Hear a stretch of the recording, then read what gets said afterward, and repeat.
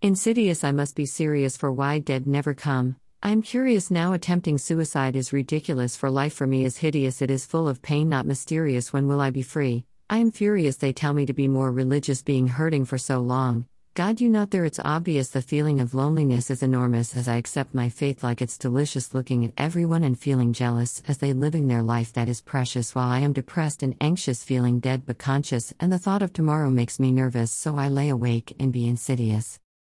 Copyright Kitty Minaj.